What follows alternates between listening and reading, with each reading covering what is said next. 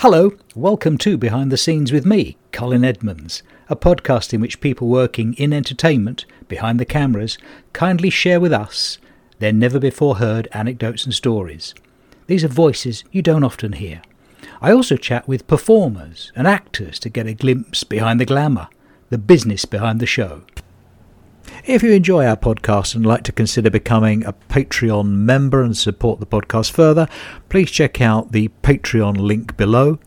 Also, if you're interested in any of my steampunk murder mystery novels, then please go to steamsmokeandmirrors.com. And I really hope you enjoy this week's episode. Cue the music, Marky.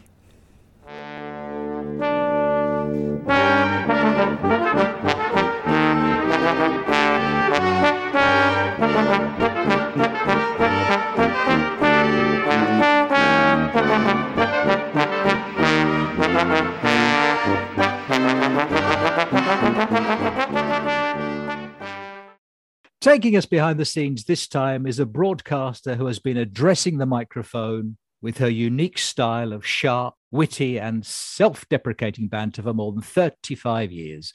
On BBC Radio 2, as the morning drive time travel reporter, her relentlessly funny exchanges with the greats of the broadcasting industry, Sir Terry Wogan, Ken Bruce and latterly Chris Evans, became essential listening. In fact, rolling out of bed and shuffling off to work was never quite the same since she left. For the past few years, she's been brightening Sunday afternoons with her own music and chat show on BBC Radio Wales, attracting big-name A-lister guests and record audiences. So I'm doubly thrilled, not to say a little daunted, to welcome the magnificent Ms. Lynn Bowles. Hello, Colin. Now, a couple of things already with this. Can we just go through this? 35 years, you said you'd never mention that. Secondly, can you laminate what you've just said so I can put it up in my bedroom? Because it was awfully nice and relentlessly funny. That has never been said. No. I'm not having that. I'm just an idiot, as we both know. No. Well, let me say it. Let me put it on record, because your banter with those great luminaries of broadcasting always used to reduce me to fits of laughter. Seriously. Because you're a hopeless idiot as well. I mean, no, that is very kind of you, because genuinely now, to be even mentioned in the same sentence as those guys is lovely. But I was just hanging on to their coattails and trying to keep up with them. But they made me laugh. It was wonderful. Yeah. I'm going to come to those guys very, very shortly. But can you help me, please? Indulge me. Can you allow me to achieve a long-held ambition with Lynn Bowles? Mm-hmm. Okay, I'm going to say it. Okay. In my best Ken Bruce voice. Mm-hmm. What's happening on the roads, Lynn? Like he's here. That was disturbing. Well, I'm so glad you asked me. Right, so it's a Saturday morning. It'll be busy in all the wrong places. There you are. Around shopping centres. Exactly that. Absolutely. I've always wanted to say that. It's just great. Well, I'm glad to have helped you with that. I'll go to my grave happy now. It's a good job you've got a low bar for happy. Let's begin with the great man, Sir Terry Wogan. Yeah. And you're being part of that legendary team, that Wake Up to Wogan team. Every morning when you went to work, it must have been like a pinch me moment, wasn't it? That's a really interesting question for me, because it wasn't. And I'll tell you, as we say in Wales, I'll tell you for why. When I first started working for Radio 2, I was brought in to deal with, what's his name? Clicking my fingers here. Oh, Ken Bruce, that's it. And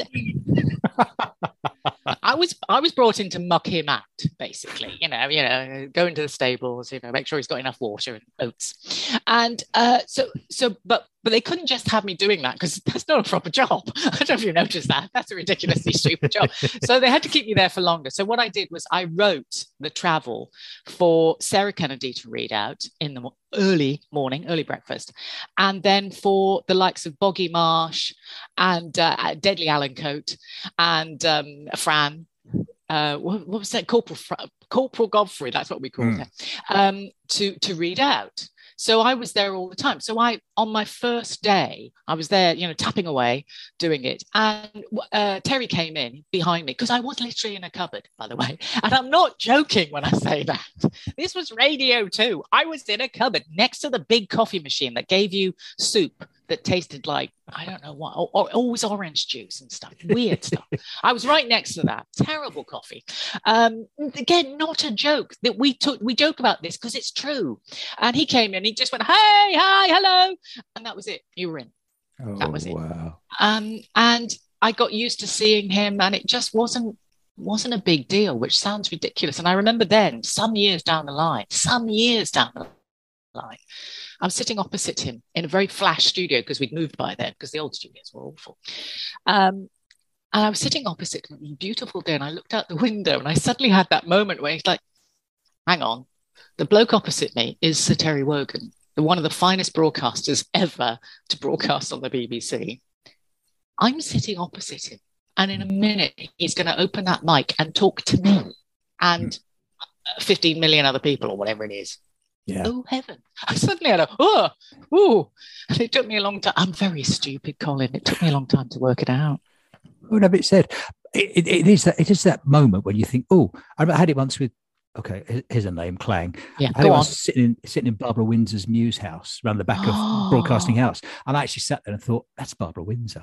And that's Barbara Windsor. Yeah. It's interesting, isn't it? Suddenly. Yeah. So hang on, spin back a tiny bit, if we may, please. Yeah. So you're typing up these travel reports, which are coming in from various sources, and I don't know how you get information. Neither did I. Yeah. At what point did someone say to you, do you want to do this? Well, they knew I could, because I'd been doing it, obviously, with Ken, and you don't broadcast with Ken Bruce and them keep you on if you're rubbish. So they knew I could do that. And I think what it was, I can't remember why, but they suddenly realized, why have we got Lynn sitting there like a lemon? Because I did a lot of that. When we could just get her on, and then she wouldn't have to write. I don't know. Somebody finally decided that I wasn't a total twerp. And that I should maybe add something or maybe take something away. And that's when I started a couple of years later. They thought, oh, all right, go on then, if you must. You know how the BBC. Yes. Yeah. Because it's hard really to understate how successful and popular that particular show was. I mean, we both have it on pretty good authority between you, me, and the Bedpost, that the Queen used to listen to Sir Terry in the morning. Yes. So when Sir Terry threw to you, said, Lynn, how's the old roads now? A terrible impression. Seriously terrible. I've been practicing that for 20 years. That's rubbish. Did you ever get nervous? No, not with him. Definitely not with him. I've been doing it quite a long time, to be honest with you. I mean, because despite my youthful good looks, I'm very old. And I'd been on Radio 5 Live for 8, 9 years before that. Yeah. Dealing with some of those guys. And before that, I'd done commercial radio. So I was kind of used to being on air, and that's helpful. And then it's just about, like you say, then it's just about the person you're dealing with right then. And he was so lovely. You couldn't be concerned about it. Yeah, probably on the first day I don't remember. I was probably a bit kind of, no, I'll be fine, thanks. Slightly higher register. But he was so lovely, and he is the guy who named me the Totty from Splot, the Splot Tot. And I think it was literally the first time I spoke to him on air. And of course they say, oh, well, here's Lynn, she's going to do so where are you from? Little Cardiff, all Bath. And off I go. And then immediately, because his audience was so good, they were on it. I mean, they were really a member of the team, the audience, definitely.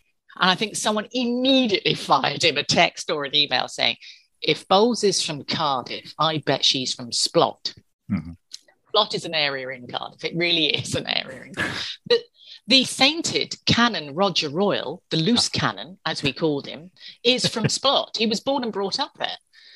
He was born in Splot Vicarage, Splot Road, Splot, as we call it. And it's a particular area of Cardiff. It's quite was originally quite a poor area, could be, but I mean, it's completely different now. And it's a great name. So he loved it, completely tickled him. Mm. He loved the idea of Splot. So he called me the Tot from Splot, Totty from Fly, Brilliant. And once you get your nickname, once you get you've been bestowed with that sobriquet, you are part of the team. You are bound to them with hoops of steel. And it was a remarkable team with Charles Nove, the aforementioned Alan Dedicoat, and John Marsh, old Boggy. What a voice! What a voice that guy had. Mm. Or has, probably. I actually think he's still got it. Yes, indeed. Yeah, and actually, Charles has got a magnificent Celtic brogue to his voice, and of course, silent but deadly, an old chum. It's. I suppose we've all got voices which are well, says he, with the most uncharacterful voice ever to address a microphone. I won't have it said. I think you've got to have an underlying personality as well, which the audience can kind of cleave to. Do you think? I suppose so. Or do they imbue you with some sort of I don't know. Maybe your voice says certain things about you. I don't know. Maybe genuinely, you tell me. Do you think that's it? I think the crowd's got to like you. If they like you, they'll run with you, and if they don't like you, then they won't. And clearly, you have a likable, for some extraordinary reason, you have this immensely likable and appealing voice. Well, that's helpful. That is helpful. I was sent an interview with Terry quite recently. It must have been done in 1980. And it's an extraordinary interview, actually. I don't know if it's actually going to go on the telly or anything, but he speaks about being on the radio and being in the business in a very articulate way. He really understood the media. It should be required viewing for anyone who wants to be in radio or TV. And his attitude was, if they like you, they like you. If they don't like you, they'll probably never like you. And he was absolutely right. That's how it is. And you know what? The other thing is, and Ken and I used to talk about this quite a lot, is warmth. And that's really important in broadcasting, I think, and whether you come across as a warm person or not. And the odd thing is about warmth is, one, you can't fake it. Two, you either have it or you don't. But sometimes those who have no warmth whatsoever in real life come across as warm, and some lovely people through the medium of the microphone, it doesn't come across at all. It's just luck. Yeah. Some of the most charismatic and beautiful people in the world, stick a TV camera on them and it's lost. It blurs. It's like Vaseline's been rubbed over the lens. It's very strange, but I think what you and that Wogan team had, led from the top by Sir Terry, was that we always felt as listeners that you were talking to us. I would be in the car or I would be in the bathroom and you were talking to me. And I think that makes a world of difference rather than being spoken at. Yeah. You're talking to. I think a lot of people can forget that. But Wogan was the master of that. And, the audience was definitely a member of the team. They were in the studio with us. And they gave us some of our best lines. Flipping heck. They were flipping brilliant, those people. Yeah. It makes you realise how creative an audience can be once they're inspired to become part of a community, I suppose. Yeah. Community, that's what it was. You're absolutely right. It was a community. Yeah. So, fondest memory of Sir Terry amongst the distill it from the 2 million fond memories in the decades that you knew him. Is there a standout? Everything was a standout. That's like you said, from the 2 million hours you spent with him. I think it was that he was so kind and he was a very generous broadcaster. So for instance, if some broadcasters aren't that generous, this will come as a shock to you, Colin, I'm sure.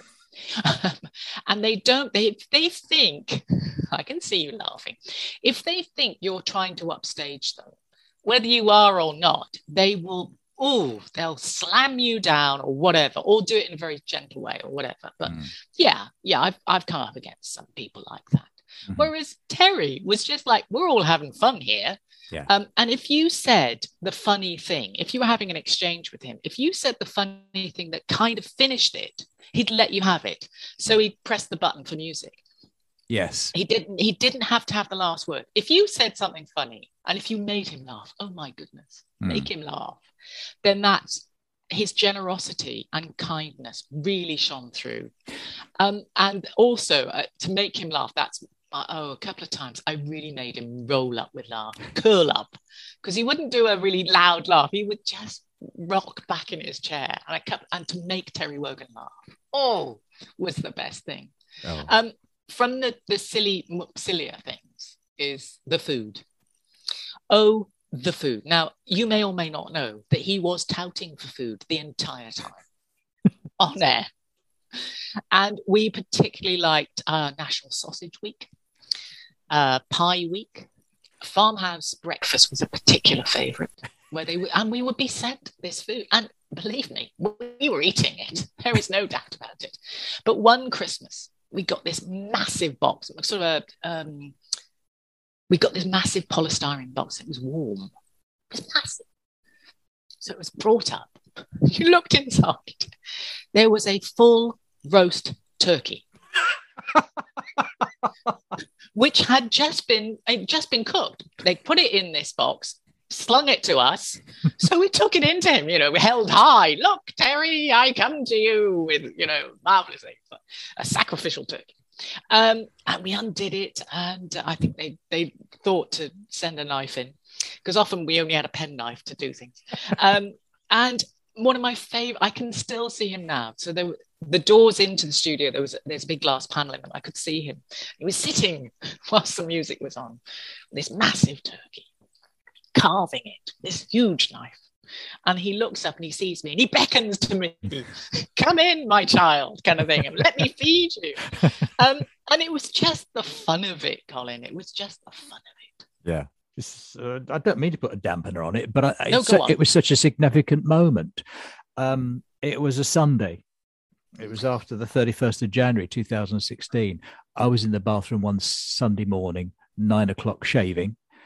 And the news came on after Terry had not been on air for about 4 months. He hadn't done Children in Need because he had a back problem. It was announced. A couple of months before that, I'd done Proms in the Park with him, and he wasn't bad. He wasn't bad at all. Just felt he was maybe feeling his age a tiny bit. He didn't do Children in Need. Then he disappeared, and then that awful day in January, that Sunday, shaving my face, I heard the 9 o'clock news announcer in the morning say that Sir Terry Wogan had died. And it was one of those moments where I know I've talked to you about this before. You look at the radio and you say, what? And it came as such a shock to everybody. And I guess he even kept it from the team, didn't he? I had absolutely no idea. Absolutely no idea whatsoever. He'd been doing, as you know, some Sunday programs for Radio 2, and he'd do a stretch of them and then stop, which is fair enough, and then, as you say, do Children in Need and do other stuff. And he had a bad back, and I knew he had a bad back, and I absolutely took that. Fine, fair enough. As you say, maybe feeling his age. But he didn't do Children in Need. You think, he must be feeling quite bad, actually, because he was really devoted to that. So you think, that's not so good. But yeah, I was lying in bed with a cup of tea, and when it came over the announcement, you look at the radio, almost kind of like, is there another Sir Terry Wogan? Is what? You think dumb things. It's like, no, that did I hear that right? And it's just, and I can see it now. It is that Kennedy moment, isn't it? It is. Like, where were you? What? And still, I had absolutely no idea, and it was astonishing. Yes, absolutely astonishing, and in many ways, very, very Terry, because he wasn't a moaner. He was not. It wasn't about him. It was never about him. personally, it was about him being silly. Yes. About him noticing the things we all notice, but he manages to articulate beautifully. Yeah, for sure. And away from the camera and away from the microphone, he was a very private person. Yes, absolutely. There's lovely footage, Lynn, of Terry's closing peroration on the last Wake Up to Wogan. There he is in his finest shirt and tie, broadcasting. He's nicely... Always looked beautiful, by the way. Always dressed, turned out beautifully, by the way, every day. Even at that ridiculous time in the morning. Stupid. I was shambling in an old T-shirt, a dodgy pair of jeans. He looked fantastic. But there you are behind the glass in the producer's room, watching Terry make this final broadcast from Wake Up to Wogan. And there you are. And that must have been a fascinating... watching history being made, actually, broadcasting history, witnessing broadcasting history. I remember when he announced that he was going to be leaving. And at that point, I took no holiday.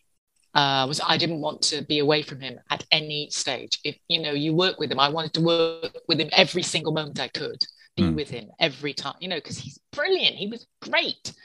So I didn't take any holiday all that time up until the point he left. And I'm standing in the cubicle, as we call it, the control room, behind Alan Boyd, who's at the computer, again with the team, and just and people who've just wandered in who wanted to see the last time kind of thing. Just it's really going to happen. Is he really really? Terry Wogan's going, and his last comments about being on air with everyone. Again, it's about the audience. It's not about him. It's not about him. Yeah. The only thing that kept us going was we knew he was going to come back for a Sunday show, so we hadn't completely lost him. Yes. Yeah. So you spent more than 10 years, more than 15 years, about 18 years, I think. I spent about 18 years at Radio 2. And all of that time I worked with him or behind the scenes. Yeah. Oh, no, not all. Sorry, no, not all the time, because of course Chris Evans came in. Oh, yes. So I'll come to Mr. Evans in a moment. But tell me about getting up at whatever time you got up. How would it be? What was a typical day for a BBC Radio 2 travel bod who did the morning shift? Absolutely. It doesn't start well, Colin. The alarm goes off and you levitate about 3 feet in the air out of bed because it's 3-4 o'clock in the morning. And I just went into the bathroom, brushed my teeth, washed my face, put your clothes on. You can't eat anything. I can't drink anything. Shambled downstairs. The BBC then would send a taxi for me. They were interesting. Some of the taxis I got, I can tell you, at the beginning. And they got loads better. But there's some right at the very beginning. It was kind of interesting. And you'd sit in the back just feeling grim, to be honest with you. And then be driven into, which took no time at all at that time in the morning, driven into Broadcasting House. And then, you just kind of come to. And the important thing about working with that team at that time in the morning is everyone's really gentle with you and happy. We're okay. We're going to be fine. Have a cup of coffee. Look, it's not digging ditches. It's not digging coal. But it was a bit of it was a bit scary right at the very beginning. It's too early doing this. You do get used to it, and then you really don't ever get used to doing it, to be honest. Yeah. It does mess with you, undoubtedly. And then, of course, you've got to go to bed at 7 or 8 o'clock at night. Yeah. Because I had to be, if I'm tired, I can't speak properly. I can't speak properly most of the time. But if I'm tired, I go, so I had to go to bed quite early. And that alters what you do with your life, to be honest. Well, you said that at that time of the morning, people are gentle with you. I'm wondering if that maybe changed to a slight extent when Mr. Christopher Evans took over the breakfast show from Sir Terry. You know what? It's interesting what you should say it, because I realised only quite recently these were two completely different breakfast shows. The team, much bigger team with Chris, Whereas with Wogan, it was a producer, the lovely Paulie Walters, and then the fantastic Alan Boyd, brilliant producers, the pair of them. You had an SM, studio manager, who would run the desk, make sure everything sounds all right. Obviously, Terry was opening up his side and opening up mics and playing music, but you've got someone who makes sure all the sound levels are right. So that's the studio manager. And that was it basically. And then in the office, you had, I think, half a broadcast assistant. I'm not joking. They had, they could use half their time to do some of the paperwork. So when Chris came in, much different, because the thing about Chris is, and the thing I will always say about Chris is that he really wants to entertain the audience, and everything is thrown at that. So you need a much bigger team. And there were, a couple of you obviously have the producer, and then you have another kind of assistant producers, couple of producers, people answering phones, people doing the social media, people printing off emails and texts. And it was very, very busy. Whereas I used to shamble in, like, I'm on in a minute. Yeah, after this one, Lynn, all right. And open the door, in I go, up, whoosh. Whereas it was much busier. But how was it with Chris Evans? Because I always felt that you held your own with Chris Evans magnificently. I would have been totally overwhelmed by his utter enormous charisma, quite frankly. But it was the cut and thrust that you could handle with consummate ease, I always felt. Do you think so? I think I'm a bit of an idiot.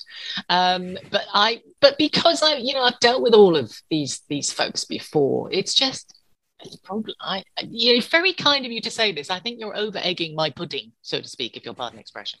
But yeah, I just talk rubbish for a living. We'll talk rubbish. I talk rubbish all the time anyway. Look, I'm just talking to you, and I'm talking rubbish all the time anyway. He was great. He was great. He was different. It's a different sort of cut and thrust. And it was it was. I think Wogan was a cottage industry. And Chris was a highfalutin industrial radio in that different way of being. We were just messing about on Wogan.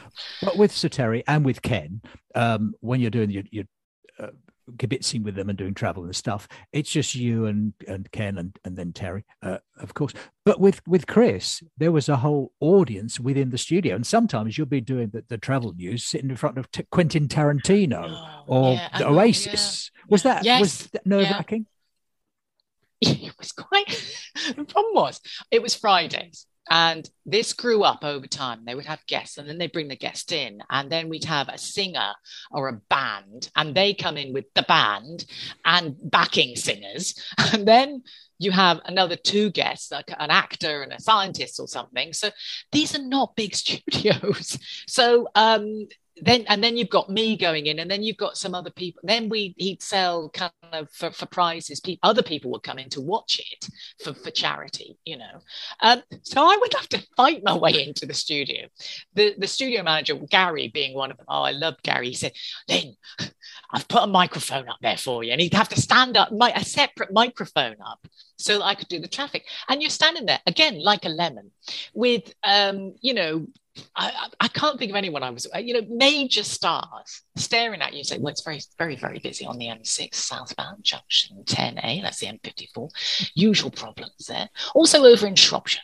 It's like they have no idea what we're doing. They're looking at me. I remember, some people were just, like Olivia Colman, clang, the actress, staring at me and going, marvelous, well done. Sandy Toxford going, that's fantastic. Who was the other one? That's it. Niall Rogers, the producer. So you're the biz kid. I was like, oh, okay, fair enough. But most of the time, I was fighting my way in, then I have to fight my way out. Yeah, absolutely. And I suppose the culture shock of Chris is testament to your skill and ability to cope with those situations, I would contend. I'm too stupid to know it's changed.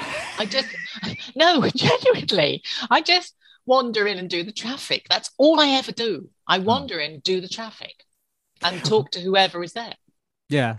You make it sound ever so easy, and it's not. I promise you faithfully. I'm here to tell you. I'm here to tell you, Lynn Bowles, that it's not easy. When I worked at 5 Live, I was doing the afternoon shift there, and there were a couple of guests in particular. They would after 2 o'clock they'd have this big interview, and one of them, oh dear, was June Whitfield, one of the few people who really impressed me. And she was, again, you're in the middle of an interview, proper interview with someone, and they go, and now to the traffic. And every time I go, oh, please don't come to me. Just keep talking to this person, because they sit opposite me, and I go, he's very busy on the M5, You're like, it's Andy Williams looking at me like, what the heck is this woman talking about? Sorry, Mr. Williams, sorry. And June Whitfield, again, absolute sweetheart, going, give me a big thumbs up after I finished. And Dolly Parton. They're interviewing Dolly Parton. I've never seen so many people look through a window as when Dolly Parton was there. I don't know what that was about. There's hundreds of people looking at her. She's probably used to it. I wasn't. And again, they're interviewing Dolly Parton, Saint Dolly of Parton. And I'm saying, it's up in Scotland, the M8. Got an accident there. One lane closed. Thinking, it's Dolly Parton watching me do this. Yeah. And the mics come down, and she says, "You're so sweet." Oh, what a woman!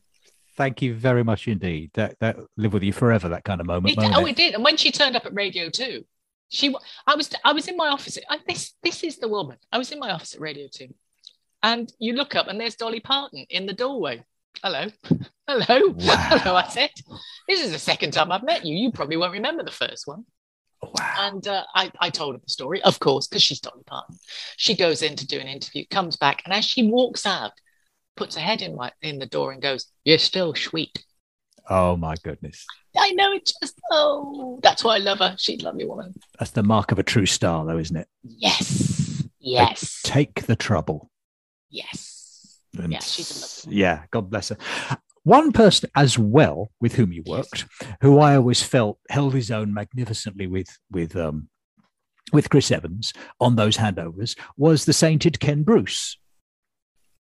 No, which one was he? The Scottish bloke. Yeah, I remember. Yeah, of course.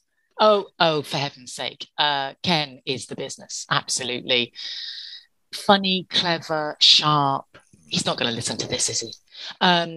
And a good broadcaster.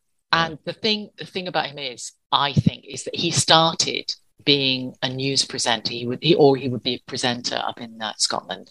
So he knew how to work everything out. He could do timings in his head. I can't do timings with a pen and a paper and a bloody calculator, but he could do that. And he was really brilliant to work with. And we had a lot of fun. We're terrible gossips. We just sit there gossiping the entire time. But no, he can hold his own with anyone. Oh, can't he just? One must hear those interviews. But you held your own with him beautifully as well, I must say. You took no nonsense. I think it helped that I understood all of his references. And this is sort of the boring bit, but my parents were in their 40s when I was born. So they had been born in the 20s. So I understood their references. I understood lots of references through the 40s, the 50s, and the 60s. I understood all of that stuff. So if he made a reference like that, I would get it. And because I'm a film geek, I love all the old films and all sorts of old rubbish that I picked up. I'm a little bit of a magpie. I pick things up. And so I would be on it. One of my favorite things to do when he would say, "Now here's Lynn Bowles," I would say, "No, I'm Spartacus." And he would understand what I'm doing. No, I'm Spartacus. And he would understand what I'm doing. And we would go on a whole Kirk Douglas, Tony Curtis, I'm Spartacus thing. Yeah. Yeah. He's the anointed godfather of British radio now, in my view. Oh yes, and he can't. He's not allowed to retire. I've decided. I haven't told him this, but he's not allowed to retire. He's just going to keep going. End of story. I believe there's going to be a law passed in Parliament that prevents Ken Bruce from leaving the radio. Yeah. Well, those folks in Parliament, they should do something useful for it, and that would be really good. Yeah. I guess you've always been a broadcaster all your life. What made you want to sit behind a microphone and chat for a living? I had no idea I wanted to do this. Don't be silly. I was going to go into agriculture. Really was, really was. And I had a place at an agricultural college, and I was doing my year. You have to do a practical year, and I just got halfway through it and I'm thinking, I'm not sure this is actually right for me. Well, I was 18. I'm not sure this is right. I went to see the careers guy, and he said, well, you could be a paramedic with your A levels. Can you imagine me as a paramedic? Or you could do other things. And that sent me down a different path of doing a degree in communications, of all things. And I did that. And then I came out and was completely unemployable, and you just stumble around. And I thought I wanted to be in behind the scenes in TV. I thought, because it's very difficult to get all this information when we were young. You and me. Do you remember when we were young? Oh, gosh. You can find anything out now on the internet. So, you're stumbling around trying to find information. So I went and worked in New Orleans for a while. Well, I was an intern. And just at WVUE, News 8, where there was a big 8 on the side of the van. And naughty people who had guns would use that as a target practice. It never happened to me. This was just one of the legends that they told me. So I'm in a van with a big target on it. Maybe not. That was years ago. I think that was a long, long time before I got there. Anyway, so I did that. And I came back and I was thinking, I'm not sure I want to be in TV behind the scenes either. And I spent quite a lot of time being unemployed. And then I finally answered a tiny, tiny ad that said, are you good at reading maps? Which I was, because I'd done geography A level. I like maps. Love a map. And is your voice, have you got a good voice or something? Is your voice up to the mark? I can't remember. And I knew that my voice sounded like a much older woman, because when I was 12, I used to answer the phone and people would think it was my mother. So I was thinking, maybe I can get away with that. And it was a company. Actually, I have the mug in front of me. Metro Traffic Control. Oh my gosh, there it is. Yeah. There it is. Metro Traffic Control. Fantastic. I can't believe that mug has survived all this time. And they were an American company that just did traffic reports and made money from putting an ad in the middle. And I started off there. I went for an interview, didn't get the job. I've never got a job from an interview, Colin. Never. Properly, never got a job. But then they rang me up and said, oh, we need someone to do weekends. You want to do weekends? I'm like, yes, because I haven't got a job. And that's how it started. And then from there, I did the traffic news from them for a bloke called Richard Littlejohn. And he would say terrible things to me on the air. And of course, whatever. I'm a bit whatever. Yes. And then one of his producers went to the new Radio 5 Live, as was the News and Sport, and they needed someone to talk to a bloke called John Inverdale, who wouldn't be fazed by it. And they go, Bowles is all right. Get her. So they gave me that job. And I was doing 2 jobs at once for a while because it was just in the afternoons. And then from there, eventually, Radio 2 came and said, oh, gosh, do you want to talk to Ken Bruce? He's awful. And I said, yeah, all right then. Who? Ken who? Yes. Can you mould him into shape? Yes. So to answer your original question, as I've just confirmed for you, I just talk rubbish. I didn't know. I just stumbling around trying to make the money for the electricity bill. Bit of a leap, though. I mean, you just mentioned New Orleans, wasn't it? Mm-hmm. Fantastic place. Go there. The food's wonderful. And there's a jazz festival. That must have taken enormous courage to fly out of Heathrow and go to America just to scratch around for a job. You know what? You're absolutely right, because I rang them up in that way. Hello. It's Lynn Bowles here, calling from London, hoping that would help. And I said, so have I got this job? Well, it's not a job. Have I got this internship? And they said, well, just come and see us. I'm thinking, love, I'm going to fly 6,000 miles. Could you just tell me? Oh, just come, just drop in when you're here. It's like, what? Even I thought that was a bit dodge. But, you get to a point where you don't want to do certain jobs, and it's like, well, it might be a bit of a laugh, mightn't it? I was sent to boarding school when I was really young, and I'm too stupid to realize I shouldn't be doing these things, really. You just get used to doing stuff on your own. But then you were Radio 2 for many 17, 18 years. 18 yeah. Well, I'm like a limpet once I'm in, I'm not going to let go. But there was that memorable day in 2018 when you announced to the nation that you were actually leaving Radio 2. And I'm sure there was a collective, what? From the entire listenership. Oh, thank goodness. She's finally going. We'll get someone who can do this job. Oh, God. Who doesn't think she's marvellous. Yeah. She's taken the hint. No, Finally. It was one of those things. There was the lamentations of Job around the nation when you said, no, I'm giving it up. Was that a wake up one morning saying, that's it, I'm done? Or was it over a period of time you thought, no, I'm getting to a point now where I'm going to have to walk? Yeah, it was over time. A couple of things happened. The major thing was I knew lots of people who got very ill. And some of them had died, or quite a lot of them had died. And they were not people who should have got ill and died.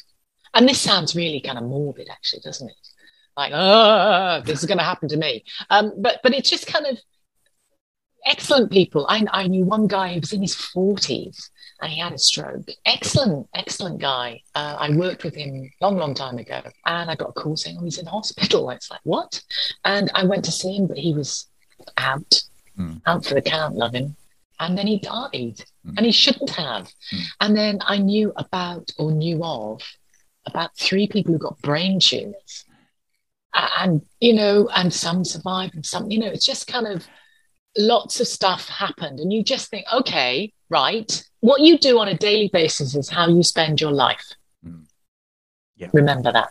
Yeah, I should take that with me. It's one of those things, isn't it, where you... Okay, this is about me. Sorry, this is your gig. Carry on, love. I read it. Dull. Jeremy, no. Yeah, you've been incredibly dull for the last 40 minutes. Sorry, boss. I'll try and buck up. I read an article by Jeremy Clarkson. This article by Jeremy Clarkson said, "Do you know?" I said, "It's like being in the room with him, isn't it?" It is again. How do you do it? Voice of them all. Do you know? I've just realised at my age, I've got 15 good Christmases left. And actually, it was a bit glib and it was a bit throwaway, but actually it was one of those moments where I thought, oh, hang on, let's do the sums. Oh, he's bloody right. And I thought, do I really want to spend my life staring at the QWERTY keyboard for as long as I've done it, these last 40, 50 years? No, I don't. So I guess it was rather like you thinking, no, time to move on. Yeah. Let's get to it. We've made our audiences suffer enough, Colin. It's about time. It's about time we gave them a break. You know? Yeah. So then you packed up the house in Wimbledon. You absolutely shuffled off to Gwent, which really, literally the land of your fathers. Yes, I am living exactly where I've come full circle. I'm back home. Right. I came back to the family home. Both my parents died a long time ago. So yeah, I am back home. We live in quite a rural area, and I've got a couple of fields that my dad bought about 108 years ago, and we'd let them go to rack and ruin. Frankly, they'd gone to rack and ruin. So I've been spending my time. I'm back full circle because I'm also slightly doing agriculture, aren't I? Yeah. Yeah, I just realised it's good having you here as my therapist. You're making me work through things. And so I'll be out when I finish with you. I'll be out with a chainsaw. They scare the bejesus out of me, these chainsaws. Yeah. But I've got lots of trees have fallen over, and then they get brambles over them, and then you don't have a field anymore. You've just got rubbish. So we're trying to clear stuff up and tidy things. One point I would like to make, I think you'll find the agricultural expression is not letting it go to rack and ruin. It's leaving it lie fallow. Oh. Let me excuse you with that. I left it fallow for many years, and now it's rich agricultural land. But also, aren't I rewilding it? Oh, there's always that now. That seems I could rewild. Yeah. Oh, you can get money for that, can't you? Can you? Oh, God. I work for the BBC. I'm not used to getting money. Very ridiculous, man. So you're back to your roots, so to speak. Because the last time we spoke was you were just about to go out before the last big storm to lash down the hen house. Yes. Made me laugh a lot. stayed lashed down for quite some time. They're just out there. Yeah, I've before I came in to see you on this interview. Will I pass this interview? This is the question. I was just mucking them out and feeding them. Yeah, 5 hens. They didn't fall over in the last storm, and they are delightful, absolutely delightful. And they give you like 2 or 3 eggs. I've got 5 of them. Give you 2 or 3 eggs every day. They are amazing. And in this last winter, we've had sheep on the land. Not my sheep, they're just guest sheep. So they've been eating things and helping me trample down the brambles. And we'll have hay taken off in the summer. So it's all quite. It's almost a bit rural if you don't look closely. I can say certain things that makes it sound rural, but it's not really. For me, it sounds idyllic. It really does. Your love of the outdoors then, right from the get-go and coming full circle now. Yeah. Did that have any bearing on your passion for Land Rovers? Right. Okay. So the Land Rover thing is, my dad had Land Rovers intermittently as I was growing up, and he finally got one when I was about 15, another one, 15, 16. So it meant that was the car I had to pass my driving test on. So, it's how we are. It's like, right, it's a vehicle. And my father had always been very kind of, you can drive anything. Not kind of, you can drive anything, because I wasn't instilled with any confidence, just so you know, but it was just a given. You will be able to drive. So I learned I could already drive, obviously. He'd made me do that. So I passed my driving test on the Land Rover. And as a result of him owning a Land Rover, he got sent an entry form for a thing called the Camel Trophy. And this is when they send Land Rovers, which are marvellous, off to some far-flung place to cut their way through the jungle and show how marvellous Land Rovers are. And it's also a team event. So my father said, you should enter this. I came back from college and he said, you should enter this. You could do that. Again, not like my father at all to build me up. I think he filled it in, or, and we sent it off. And I got on the trials, which were up in Yorkshire. And this is when I thought, because Land Rovers were just ordinary cars to me, vehicles to me. They're not cars, they're just vehicles. I went on this thing, which was a weekend, and they kept you up for 24, 48 hours to put you through. But they made you do things with Land Rovers you had no idea they could be done. So, for instance, they said, drive into that dip there, which was full of water. I'm sitting in a Land Rover. The engine is going. I'm sitting in a Land Rover and I'm up to my knees in water. Wow. Yes, I know. And I have to hand a controller to my teammate. His name was Ian. And he had to jump on the bonnet, attach the winch, which is on the front, attach the winch out to another Land Rover, and then I would press the button and I would pull myself out of the water in a Land Rover. And there is a picture of me opening the door that went into one of the Land Rover magazines with all the water rushing out. And I thought, this is an amazing vehicle. Yeah. Now, that's a vehicle. Yeah, I've always wanted one. And I think I will get one. Have mine. They're horrible. It's really uncomfortable. Only one careful owner. Only one lady owner. Yeah. And be careful. There's lots of sheds out there, terrible Land Rovers, which have been, because people are really nasty to them. They think, it's just and horrible to them and don't take care of them. Yeah, they use them as the workhorse, I guess. But then it comes as no surprise to anybody that you were made the pin-up cover girl for all Land Rover drivers the world over. It was you. Well, because God love them, they needed a bit of love, didn't they? And the fact that there was someone on the radio who said, yeah, I like a Land Rover, they were like, oh, she's one of ours. So yeah, it's a small but mad band of people who like Land Rovers. And I was happy to help spread the word. But of course, we're talking old Land Rovers here. We're talking up to the old Defenders, really. I mean, all this posh Range Rover Lark, all these posh, sporty Evokes. They're not for us. They go too well. Yeah. I mean, as they say, why do Land Rovers have holes in them? To let the water out. And they're they can be deeply uncomfortable vehicles and loud and you can't, hopeless in many ways, but we do love them. And My dear friend Roger Edwards, who used to be a producer on Family Fortunes and Bulls, I've mentioned in the past on this podcast, he had a Land Rover, and naturally it was by the side of the motorway with the bonnet up. And I don't mean that unkindly, but he said every Land Rover driver that went by stopped and said, "Do you want a hand?" And that is one of the rules of driving an old Land Rover, is if you see a dead Land Rover or a Land Rover that's limping along, you go, "You need some help, mate." Yeah. That's what you do. That's what you do. And that's lovely. It's that lovely community. Now, of course, you're ensconced in, used to be the family home, living off the land, a proper good life existence. Yes. But, of course, you're still broadcasting. You're still broadcasting on BBC Radio Wales of a Sunday. You've got your own show, which runs for 2 and a bit hours. So that must have been incredibly liberating when you were offered that. And you thought, well, I've got 2 hours to fill. This is going to be great fun, wasn't it?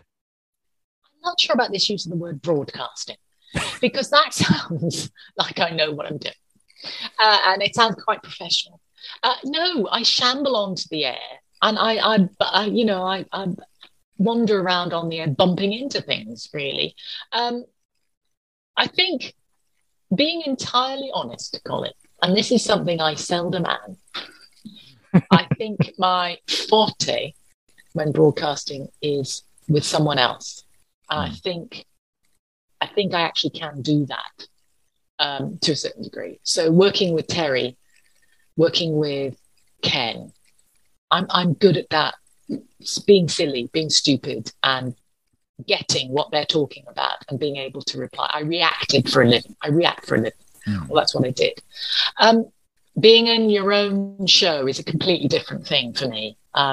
So I have interviews. I've got a couple of interviews every show, and a couple of things that we do. But it's just, it's the usual songs, interviews.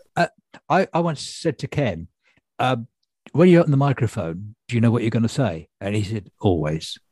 Is that the case with you? No, I haven't got a clue. Don't be ridiculous. As I said, I stumble around on it. No, okay. I sometimes I don't have much of a clue, but I've got an idea of where we're going. No, Ken is the consummate guy. He's so good at talking to time, because I'm not sure the 3 people that listen to this, whether they know that it's all about timings on radio and indeed on telly.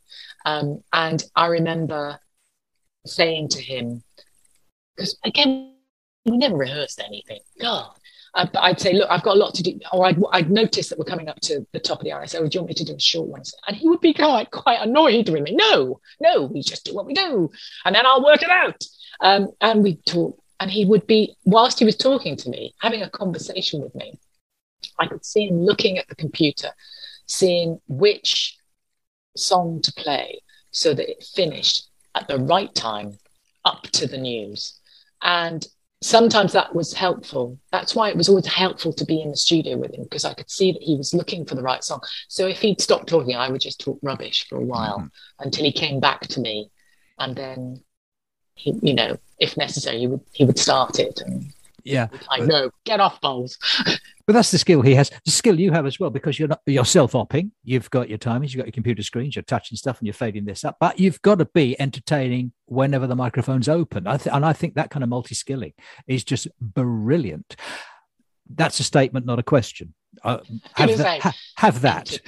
Well, I'll take it, but I'm not sure it's true. I'm not sure I am entertaining. I think I'm a kind of a hack presenter. I think I can. Yeah, I don't. Genuinely, I try not to bump into the furniture and do the right thing. I think I'm fairly van ordinaire. I think I can identify with everything you're saying, because I must admit it's an attitude that I adopt. It's people that know me know full well. But BBC Radio Wales said, do you want to come on? Do you want to do 2 hours on a Sunday? So you were no slouch. No. Well, I knew the other thing is I knew I needed to get a job in Cardiff if I was going to pay the gas bill. I really wanted to do a show on my own as well, because honestly, I know too much about the nation's roads. I don't want to talk about them anymore. Thank you very much. I wanted to, and that was why it was so lovely to talk to Ken and Terry and Chris and all the other guys and gals I've talked to, and Sarah Kennedy. These are giants of radio, and I got to be in rooms with them.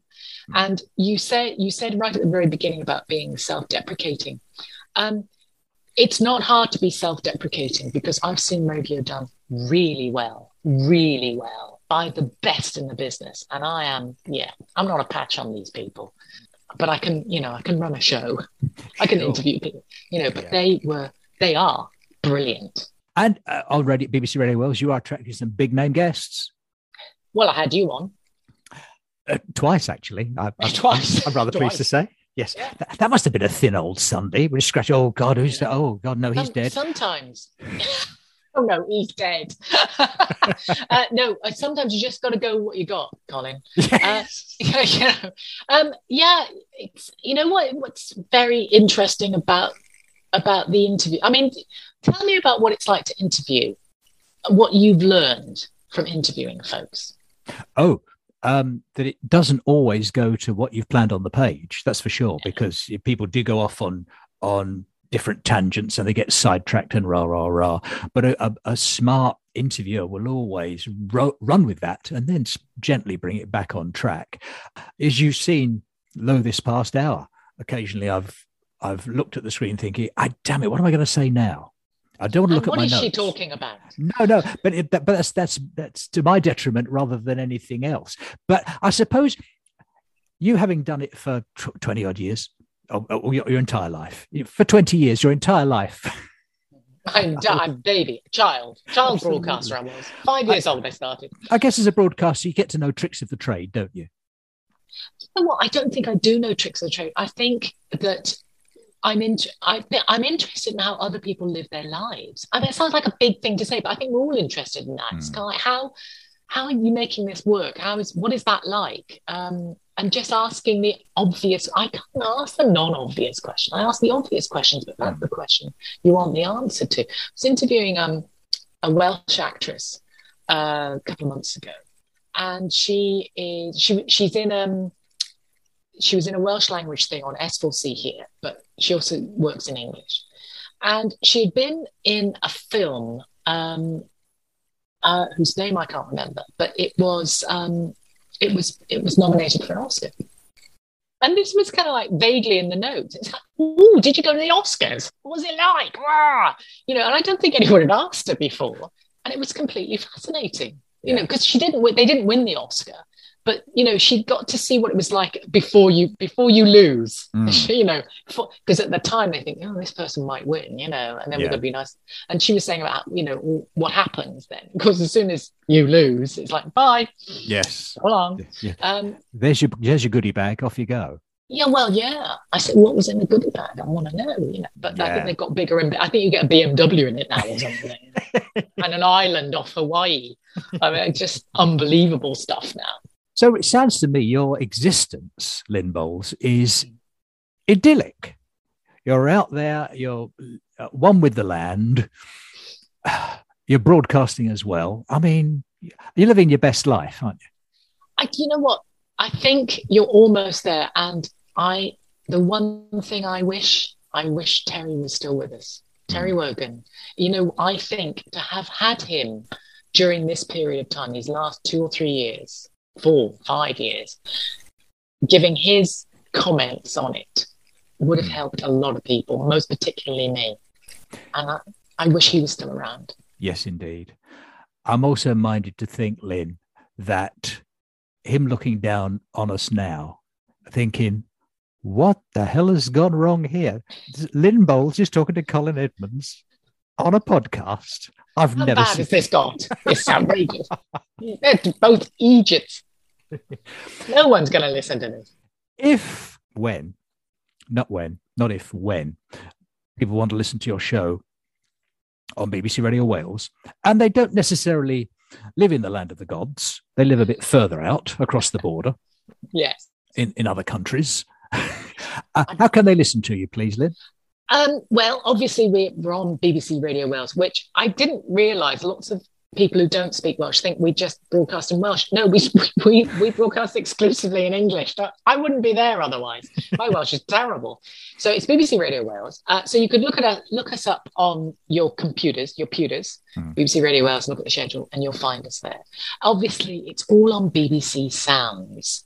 So go on to BBC Sounds, find BBC Radio Wales. I'm on a Sunday. I start at 3. It's a couple of hours of total nonsense. And it's total nonsense that I listen to most Sundays. I'm here to... no, excuse me. Who... sorry, folks. I'm just going to get personal here. Who sent you down the emails a comment when you were talking to your film bod when you were sitting in during the course of 1 week? You were looking for sequels.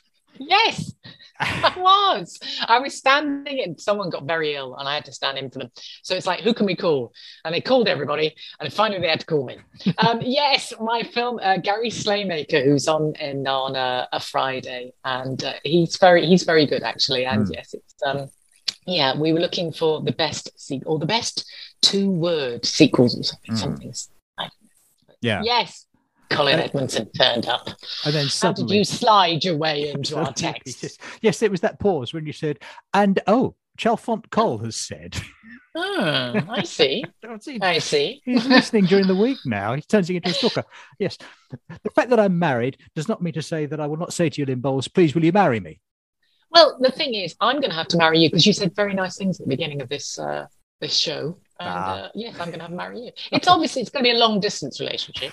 Yes. Oh, thank you so much for your time. I really do appreciate it. It's been an absolute joy. You are very, very kind to say that. It has been a lovely trip down memory lane for me, and a little bit sad as well. But you know, that's life, isn't it? So thanks, Cole. You're all right with me. Thank you. We have been listening, folks, to the magnificent Miss Lynn Bowles. Listen to Lynn, BBC Wales. Thanks, Lynn, for your time. I do appreciate it. Thank you, babe.